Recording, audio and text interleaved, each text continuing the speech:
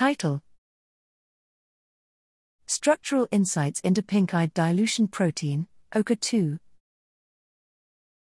Abstract: Recent innovations in computational structural biology have opened an opportunity to revise our current understanding of the structure and function of clinically important proteins.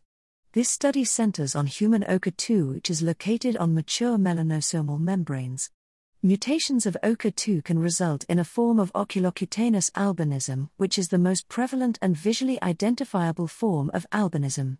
Sequence analysis predicts Oca2 to be a member of the SLC13 transporter family, but it has not been classified into any existing SLC families.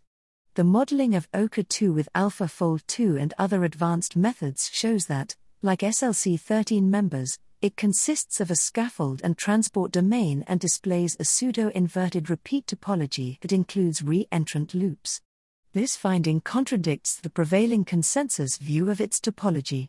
In addition to the scaffold and transport domains, the presence of a cryptic gold domain is revealed that is likely responsible for its trafficking from the endoplasmic reticulum to the Golgi prior to localization at the melanosomes and possesses known glycosylation sites. Analysis of the putative ligand binding site of the model shows the presence of highly conserved key asparagine residues that suggest Oca2 may be a Na+/dicarboxylate symporter. Known critical pathogenic mutations map to structural features present in the repeat regions that form the transport domain.